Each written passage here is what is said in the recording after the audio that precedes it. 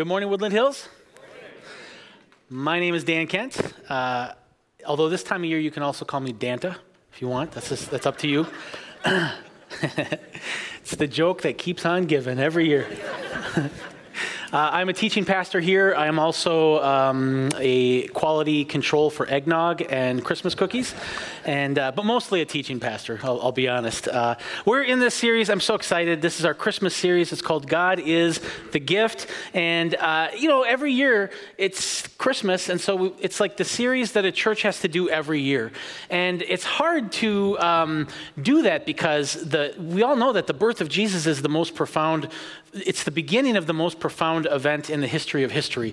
And so you don't want that to get old.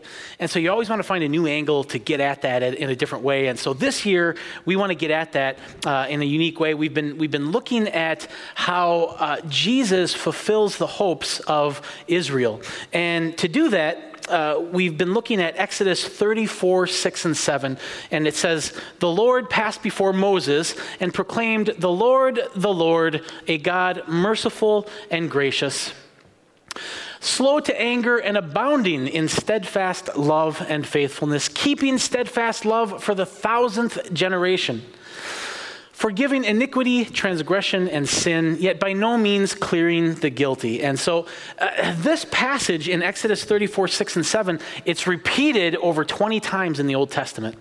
And to me, what that signifies is that this was very important to the Israelites. It was sort of like their statement of faith. We talk a lot here about how the most important thing in our heads is our picture of God. This was their picture of God. This is the God that they hoped God was like. I hope God is actually like this. And then, thousands of years later, Jesus comes, and he is. The hope is real. The hope is true. So this series is really looking at how Jesus fulfills this hope, how Jesus is everything that we want for Christmas. And so that's the idea. And so what we decided to do is we're going to look at each of these characteristics that are noted in Exodus 34, 6 and 7, and just show how Jesus fulfills that, and also show why that's such good news for us. And Greg kicked us off with week one with probably the toughest part, and he was looking at God's justice and the fact that God is just. And that's such good news because, if God is just, that means that ultimate reality is just. And if ultimate reality is just, that means that every injustice that we see now eventually somehow will be made right. And if that's true, if God is just and if ultimate reality is just, man, I can face any injustice now if I know that God is going to make it right. But whoa, if there is no God, and if God is not just, then it's possible that the injustice might be ultimate. And that is a woeful reality to face. And so when Jesus is born and we find out that God really is just, wow, is that good news? Can you see how that is just, because justice is what we all want. No matter where we are in the world, wherever we are in life, we've all faced injustice, whether you're politically left or politically right, or if you're in Russia, or if you're in Ukraine, or if you're in Africa, or if you're in America, we all want justice. We might disagree about what justice looks like, but that's what we want. And the fact that God is just, that means that our hope is fulfilled in God. Shauna then talked about the fact that God is forgiving. That God is, and she talked about the gift of forgiveness. And this definitely includes forgiveness of our sins, but it's more than that too, because God is forgiveness. God is forgiving in general. He's slow to anger. The way the Hebrew puts it is he's long of nose. And I'll let you watch the sermon to figure out what that means. But he's slow to anger. In other words, God watches us, not with his hand cocked back, ready to slap us when we screw up, but he watches us with loving eyes. He watches us with patience. He watches us in the hopes that we become better, and he goads us and he encourages us to be all that we can be in him. And then last week, Cedric talked about God's faithfulness. That was a great sermon, wasn't it? Were you here for that one? Man, that was a good sermon. He talked about God's faithfulness, and I tell you what, for me, this is such good news because in this world, it's so hard to find faithfulness. We're not good to each other. We're just not. And we can be very, very bad to each other. And in this world, God came and visited us. And we only let him be here for about 30 some years, and we killed them. This is the world that killed God. And even Jesus was betrayed here. And so imagine how hard it is for us to find loyalty and faithfulness. And yet the Bible tells us that God is faithful to us, and what a precious gift that is, because that's what we all really want, is a faithful God. And so for my part today, I'm looking at God's grace, this idea that God is gracious. And you know, you've probably heard sermons on God's grace, and I'm hoping to kind of get at it from a different angle and show a different dimension that kind of gets neglected a lot when we talk about grace. And in order to do this, I need to look at the Hebrew and the Greek. And I want to give credit where credit is due. A lot of the language work here I got directly from Tim Mackie at the Bible Project. And if you're not familiar with that ministry, it's a really great ministry. You can find them on YouTube and just look for the Bible Project, and they do really great educational videos on the Bible. But what Tim Mackie says is that this word gracious, when it says that the Lord is gracious, that word, the adjectival form of that is kanun, and it's based on the noun, I'm going to try and do this, chen. Now I'm going to refer back to this over and over again, and there's no way I'm going to do that 30 times in the sermon. So I'm going to just call it kehen. And what kehen means is that it means to show favor or grace towards somebody. But it's more than that too, because as it is with most translations, sometimes it takes multiple words to capture the concept of an idea in another language. And that's definitely the case here, because it's not just grace and favor. It's grace and favor that's prompted, or it emerges out of delight. And so when you see this word used, like for instance in Psalm, I think in Psalm 37, the writer of Psalm refers to a poet with lips of kehen. That is, his words just provoke delight in us. And Proverbs talks about this beautiful jewel that when you see it, you have kehen. You're prompted into delight. You delight over this jewel. And so there's this delight component to grace that I really want to focus on in this sermon, because I just think it's just this rich part of grace that we don't hear a lot about, and I think it's so important. We see this in Esther. If you haven't read Esther, by the way, it's not a very big book, and it's such a good read. It reads like ancient Breaking Bad or Better Call Saul. It's just like this drama, and it's so good as a story itself. But the story is about Esther, and she is this Israelite woman. She's very beautiful. Basically, let me just put it this way. Taylor Swift is just an Esther wannabe. I'll just put it that way. But Esther is this Israelite woman, and she marries this Persian king. And this Persian king is, this great king. And however, Esther gets in a little bit of a jam here, because the second in command to the king, for reasons that the story articulates, becomes enraged and hateful toward the Israelites, and he wants to slaughter them all. And the king's like, well, you're in charge of the military. If you think that's right, if you think that's what needs to be done, then do it. Not knowing that Esther was an Israelite. And so Esther goes to the king, and it says that she made a request for kehen. She made a request that the king would find delight in her and spare her people. And the text says that the king did, in fact, delight in Esther and granted this favor for her and spared her people. And so that's like that favor or grace that's prompted from this delight that the king had in her. And you see this throughout the rest of the Old Testament too. You get to the prophets, and they start to anticipate. They're looking back at all the times that God has showed kehen to his people, and they're anticipating a future when God will show kehen again. And that's exactly what you find in the New Testament. Now, it gets a little weird with the language here, because in the Old Testament, we're talking about Hebrew, and now we make this huge transition into Greek. It's a totally different language. So kehen is translated into a different word, which is charis. But it's that same concept. And so when the New Testament authors interpreted the Old Testament, they used charis for kehen. And what you find is right away in John's gospel, for instance, you find John tapping into the importance of this delightful grace that God has. And John says that in Jesus, God's charis, God's delightful grace walks among us. That's what it says in John 1:14. Later on, the Apostle Paul picks up on this and says, look, we are saved by this delightful grace that God has in us. And now, of course, Paul, you know this, more than anybody in the New Testament, Paul is very aware of our sin. He's very aware of the fact that we are dead in our transgressions and that we rebel against God and that we rage against God and that we're screw-ups, basically. But even in spite of all that, Paul says this in Ephesians 2:4-5. He says, but because of God's great love for us, God, who is rich in mercy, made us alive with Christ, even when we were dead in our transgressions. You can't get more dead than dead in your transgressions. I mean, you're just dead, you're gone. But even then, by his graceful delight in us, he has saved us. And I think the good news of this for me is that if God really is this graceful God, if God has this delightful grace for me, then what that means is that no matter how terrible I act, no matter how far I fall, I always have hope because God delights in me. God delights in me even when I screw up. It says, Paul says, while we were still sinners, while we were dead in our transgressions, we couldn't have gone further away from God in our actions. God still delighted in us in the face of all of that. We can betray God, we can run away from God, we can rebel against God. I mean, holy cow, look at the ways that we screw up our lives. I mean, we just screw up our lives so bad, and we're so bad to each other sometimes.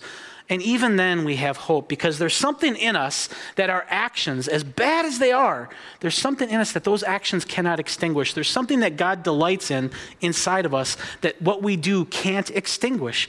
And there's always this part of us that can repent and turn back to God. There's always this part of us, no matter how bad we screw it up, there's always this part of us that can eventually come to see the emptiness of our sin and the futility of our self-centeredness, and we can turn back to God. Just like Jacob did in the Old Testament, turning back to his brother Esau, just like the prodigal son turning back to his dad, just like I've turned back to God when I've screwed up, and just like you've turned back to God when you've screwed up. There's something in us that cannot be killed by our sins, and God delights in that. There's this part of us that has this potential to live an agape love relationship. There's this part of us that has this potential to be unified in the same way that God is unified, Jesus tells us in John 17. And I think this is part of what it means to be made in God's image. God sees that in us, and he delights in that. Our delightfulness is greater than our sin. And so it's no surprise when we get to Jesus, and Jesus is born in the manger and he grows up, and we see this delight in Jesus' life. I mean, first of all, right away, right off the bat, the profound fact that God became a person, that God took on flesh. This by itself is like a generalized statement of delight. I like humanity so much, I'm going to become one of them. Right? I mean, you're not going to become one of them if you don't delight in them, if you don't like them, if you despise them, if you loathe them, if you think they're despicable, if you think they're horrible, you're not going to become one of them. You're just not going to. But if you delight in them, then you might be willing to become one of them. And so God delights in humanity so much that he becomes one of us. But not just humanity in general, he also delights in individuals. And there are so many examples of this, and I had to cut out 90% of them, unfortunately. But like one, for instance, Jesus is doing his Jesus thing, and all of these kids are climbing all over him. And the disciples come along and they're shooing these kids. Like, get out of here, kids. Scram, scram, scram. And Jesus says, whoa, no, don't. Let the children come to me, he says. And not only does he tolerate these kids, but then he teaches the disciples a lesson. I tell you, there's something delightful about these kids that you're lacking. There's something delightful about these kids that you need to recognize. The kingdom of God is made up of such as these. You guys are striving to be great in the kingdom of God, and these kids already are. And so Jesus is delighting in these kids. And you see this again and again. You have Zacchaeus, the tax collector, that Jesus wants to spend the day in his house. You've got the Roman centurion that Jesus says, boy, I've never met anybody like you, he says to him. And you've got the lady with the 2 coins, the poor lady that Jesus celebrates, and the Samaritan woman, and you've got Mary Magdalene and Peter that Jesus delights in. And those are just the ones that are recorded. Who knows how many of these encounters are not even recorded? God delights in us individually. He delights in you. He delights in me. And that is such a great gift. And, yes, God loves us, but I think we also need to recognize this delight part. And the two are definitely related, of course. When you love somebody, you delight in them. That's just natural. And if you've ever seen new parents, if Todd and Margot have a baby, you've seen this. You've seen the drunkenness that parents have when they have a kid. They get toddler eyes. They're so fascinated by this little baby that's been born, and they can't take their eyes off this kid, and they celebrate everything the kid does. And they just get so fascinated by it. And the little kid can say, Dada? And Todd will go, she said Dada. Did you hear that? She spoke her first word. And you're listening, and you're like, I don't know if she actually did that. Get back to me when she does her GRE, all right? Let me tap the brakes on that. But no, they can't help it. They can't help but delight in what the kid does. And hey, if you're there when the kid takes the first step, look out, because Todd and Margot are going to make it sound like they just won the lottery. I mean, this is big stuff here. Look, she's walking.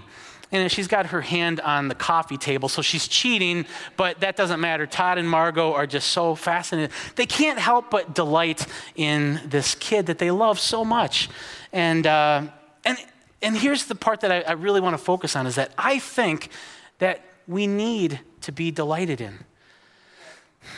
And I think that we need to delight in one another. I think that love is built on that delight. Real agape love has this delight component. We like each other. And so I think that's a big part of loving one another, is learning how to like one another. And I've seen it so many times where I believe that we love our kids, and I believe that we love one another, but we have a real hard time with the delight part. And I've even seen this, sadly, in parents. I worked in mental health. I worked at the hospital. And I remember I had a really hard first year. But one of the things I noticed working in this hospital, locked unit, it's a kids unit, ages 5 to 18, kids who are experiencing chemical abuse or chemical dependency. Yes, as young as 5, which is very sad. And some of these kids came from very well-to-do families. And I remember having multiple conversations with parents about their feelings for their kid, and the kid just feels like they don't feel loved. And the parents are like, what are you talking about? I put a roof over your head, I give you food, and that's not enough.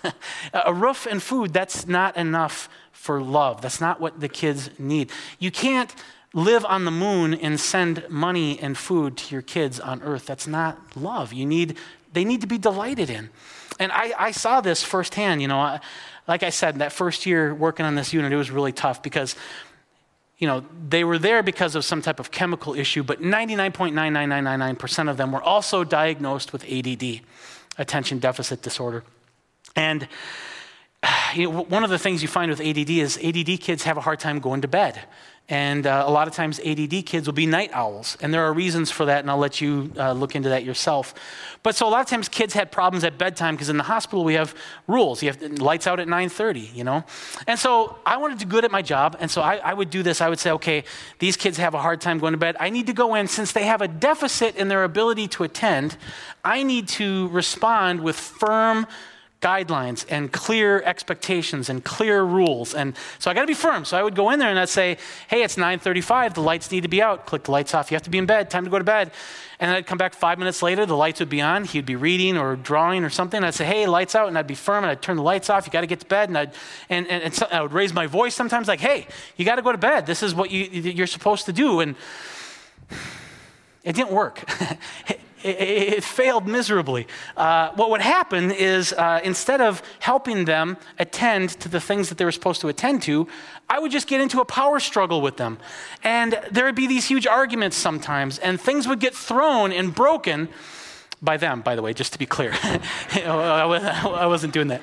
So they would start throwing things. Sometimes I would have to order emergency medications, and sometimes we would have to bring them to the seclusion room. And then finally, when the meds kicked in at 1:30, they would finally go to sleep. I was not good at this. And I remember thinking, I think I need to find a different job. And but then I thought, wait a minute, whoa, wait a minute. What if I'm thinking of this wrong? What if, maybe this is all just backwards. What if their attention deficit is not a deficit in their ability to attend? What if it's a deficit in the attention that they should have received? I thought that's interesting. I said, well, I might as well try it because whatever I'm doing is not working. So from that point on, I said, okay, I'm going to look for the kids who have troubles at night, and I'm going to go in, bedtime's at 9:30. I'm going to start at 9:10 and just go to those kids who have a hard time, and I'm just going to go in and spend a couple minutes with them. And so I would go in and I would say, hey, Benny, good job today in group, man. You did really well. Holy cow, did you draw this? Look at this. Those skulls look so real. Wow. Look at that. And then, of course, if you show any interest at all, well, here comes the big stack of drawings. Look at these. And so Benny brings the big stack of drawings and oh, look at this guy's head is on fire. He looks pissed. Wow, you're really talented. Well, hey, Benny, listen, I got to go do charting and we got a big day tomorrow. So just so you remember, lights out at 9:30. And I got to tell you, spending 3 minutes with these kids, the amount of kids that just would turn the light off on their own and go to bed, it was amazing. It wasn't 100%, no, but it was so much better. And it worked so much better than what I was doing. And when Benny felt secured by their caretaker, when he felt like, I'm okay, he was able to do what he was supposed to do. And I just think that was just so important. When he felt delighted in, when he felt worthy, it was okay for him to go to bed. And there was no reason to stay up anymore. And I just think that's so important. And then later on, I did find some research that sort of validated some of these intuitions that I had. The most recent book I read was Scattered Minds by Gabor Mate, and he kind of explores some of these things. So if this interests you, definitely check that out. But I just think it's so important. Look at the power of being delighted in, and God delights in us. And I think it's important for us to tap into that fact that God delights in us. I just added this, so I don't have a slide for it, but this is Zephaniah 3:17, and it says this: "The Lord your God is among you; He's here with you. He is mighty to save you. He will take great delight in you. He will quiet you with His love," just like Benny. He will quiet you with His love. He will rejoice over you with singing. Now he sounds like Todd and Margot. He will rejoice over you with His singing. That's how delighted God is. It's just so beautiful. And it all makes sense because you have to remember, this is a God who from the very beginning has wanted to dwell with us. And you find this in Exodus, and you find this in the book of Acts, and you find this in Revelation 21, that His whole point is that He wants to dwell with us as His God. And He wants us to be His people in His kingdom. And His kingdom is eternal. So I tell you what, if God wants to spend eternity with us, He'd better delight in us. He better not loathe us. That's going to be really tough on God if He loathes us. No, He doesn't loathe us. He delights in us. To me, this is just such good news, and it's such a good Christmas gift because I think it's a part of God's grace that gets missed. And so often we hear sermons about God's grace, and it's juxtaposed against human sin. And I think that's important because we need saving from our sin, and our sin is terrible, and it's poison, and it needs to be dealt with. And it is God's grace that takes care of our sin. But so often, the way that these sermons are juxtaposed, in order to make God's grace look greater, people will make human deplorability worse. So humans are look at how deplorable people, look at what God's grace has to get through. And so there's this exaggeration about our human deplorability, and humans can be pretty deplorable. I'm not saying that we can't. However, there's got to be a floor to our deplorability, because no matter how bad we screw up, there's still something there that God delights in. And I think that the beauty of God's grace is found in the fact that He delights in us, that there's something in us that God delights in. And so I just think that's so important. And so in closing, I just want to leave you with this question.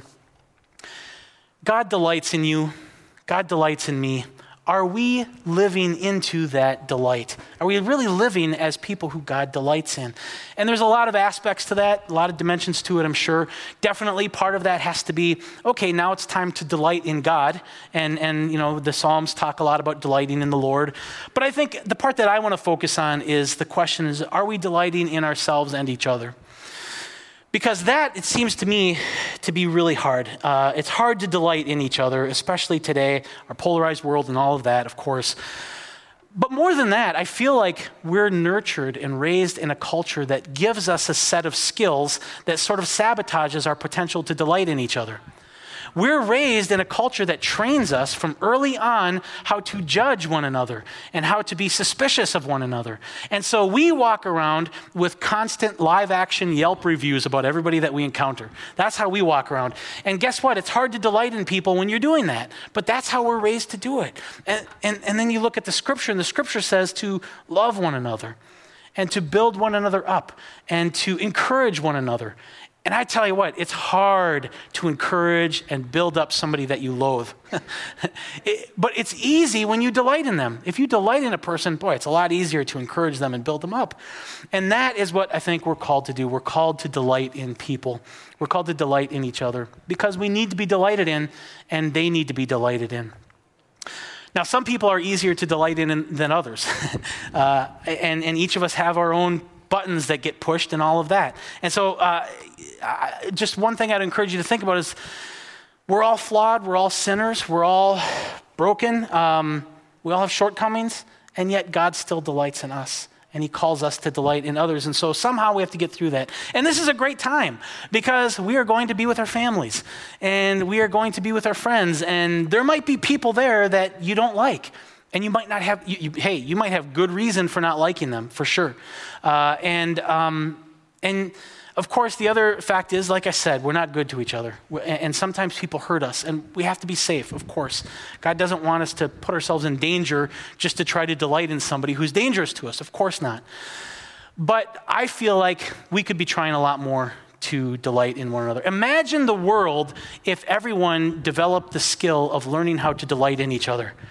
Can you imagine if you take our ability to judge one another and to find faults in one another and flip that to our ability to find delight in one another? Can you imagine how great this world would be? To me, I just think that this is the answer if we could do this. And so how do we do it? How do we delight in people that we maybe don't even like? And I just got 3 ideas to share, and this is what I'll close on. The first idea, and again, try this for yourself. This helps for me, and see what you think of it. And let me know what you think of it. The first one is put on toddler vision. Now, what does that mean? Well, what that means is that we tend to have really high expectations for other people. We tend to expect people to be true and pure and moral and ethical and loyal. Now, sometimes we're not true and ethical and pure and loyal, but there's reasons for that, because if you understood my upbringing, and then there was what the stock market did to me, and then the Vikings lost in overtime, and then there was that weather that happened. If you understood all that, you would understand. No, see, notice how I have all sorts of explanations for my immorality, but for other people, I have crushing expectations, and there's no leeway there. And so for me, it's been really helpful to just notice that there's no clear line between Todd and Margot's toddler and Todd and Margot. There's not a magic portal that you go through where suddenly you were once a toddler and now you're an adult. And the fact is, the real truth, when you put on your toddler glasses, is we are all unfinished children. All of us. We're all unfinished children. Me and you and our boss and our parents and Vladimir Putin and Shaquille O'Neal, and they're all unfinished children. And that's not a slight on Shaquille O'Neal, by the way. I love you, Shaq. But we're all unfinished children. And I tell you, it's not an excuse for bad behavior. It's not. Because even though we're unfinished children, we still have control over ourselves and we still have responsibility. But I hope that it puts people in their proper size. It gets people down off of that impossible expectation that we hold from them. And I just love in the New Testament when you'll see this multiple times, when people will come to Jesus and they lose control. They fall at Jesus' feet. And they just weep, and they weep, and they weep. And you can just see that this whole facade that they've been carrying their whole life, that they are more mature and more with it than they really are. When they're at Jesus' feet, they feel this permission to just be the unfinished child that they really are. And that's what we are. We are unfinished children. And so I hope that we can look at each other as the unfinished toddlers that we are, with various levels of maturity, paint for sure, but and hopefully that just allows us to find delight in one another. Because listen, when you watch a toddler screw up, it's cute. Right? I mean, he's trying his best. And for some reason, when adults screw up, we're just ruthless. And we've lost that tenderness. And so hopefully, toddler vision will help with that. A second thing that we've talked a lot about here is try to look for a person's backstory. Look for, they might be bothering you. They might be driving you crazy in the moment, but there might be reasons why they're like that. And if you could find their backstory and find what it is that led them to what they're doing right now, sometimes, and again, it's not an excuse because they still have control over themselves, but sometimes it can give you this opportunity to find something there that you can have mercy for and a more tender assessment of them. And maybe even a baseline, like, yeah, they're being really cruel right now, and they're saying some really mean things, but they just, I don't know what it could be. They just survived a plane crash. I don't know. But maybe you could see the baseline of where they came from. You could see how far they've come. And that gives you an opportunity to find mercy and maybe even delight. The third idea is really crazy and radical, but it's been really helpful for me. And so try it on for yourself if you like it. Because when you look for a person's backstory, you're still very zoomed in on them. And that's what judgment is too. When you judge people, you get zoomed in on them. And so I'm always looking for ways that I can zoom out a little bit so I'm not like right there. I can zoom out and see a bigger picture. And I tell you what, if you've noticed in shows, movies, television shows, I just think it's cool how in shows, there's always characters that you just love in the show. But if you think about it, you wouldn't really like them in real life, but on the show, they're great.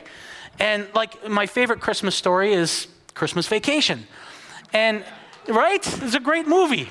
Can you imagine Christmas Vacation without Cousin Eddie? No way. That there is an RV. And I can't say his best lines, but that's one of them. But however, I would not want to be roommates with Cousin Eddie at the same time. So Cousin Eddie on his own merits, man, I don't think I could, that's intolerable. But in the context of the story, Cousin Eddie is great. And all of these shows have this.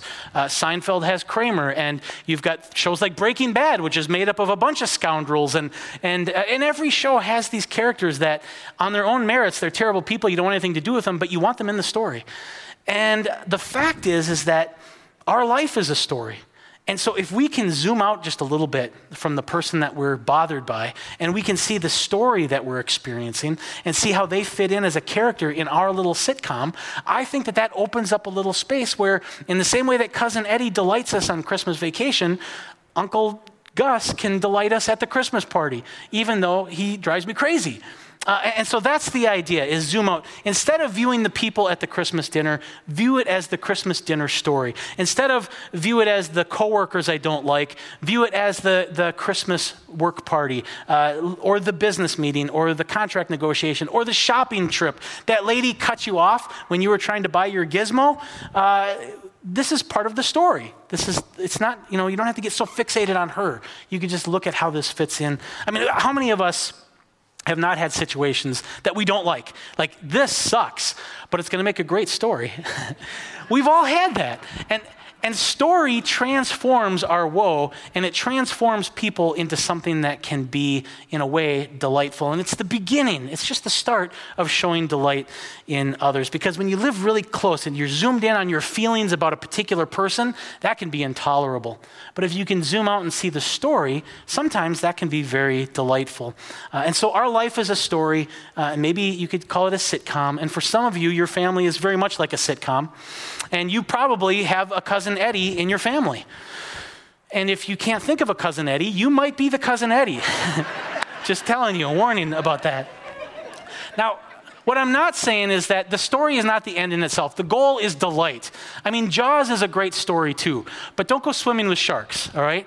That's not the point. The point is to try to create space to delight in people. Life is a story. And the people that are in your life, they're playing a part in your story.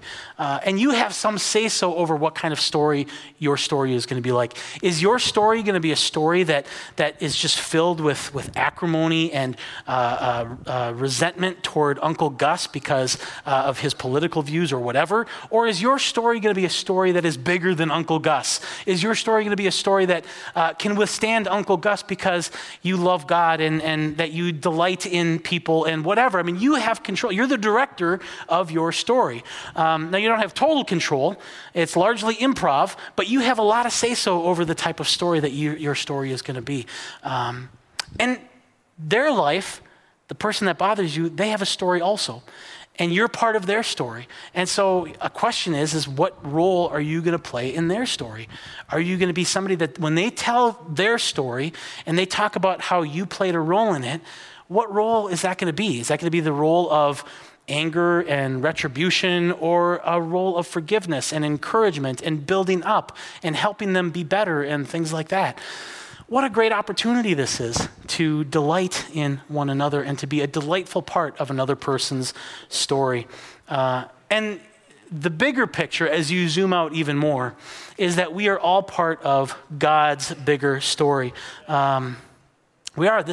God has this big story that's going on, and we're a part of it. And here's the thing is, since God is just, and since God is forgiving and merciful and faithful, we know that the story ends well. We know that it ends well. And we can start living into that great story now. And so I encourage you to consider that and to try that on.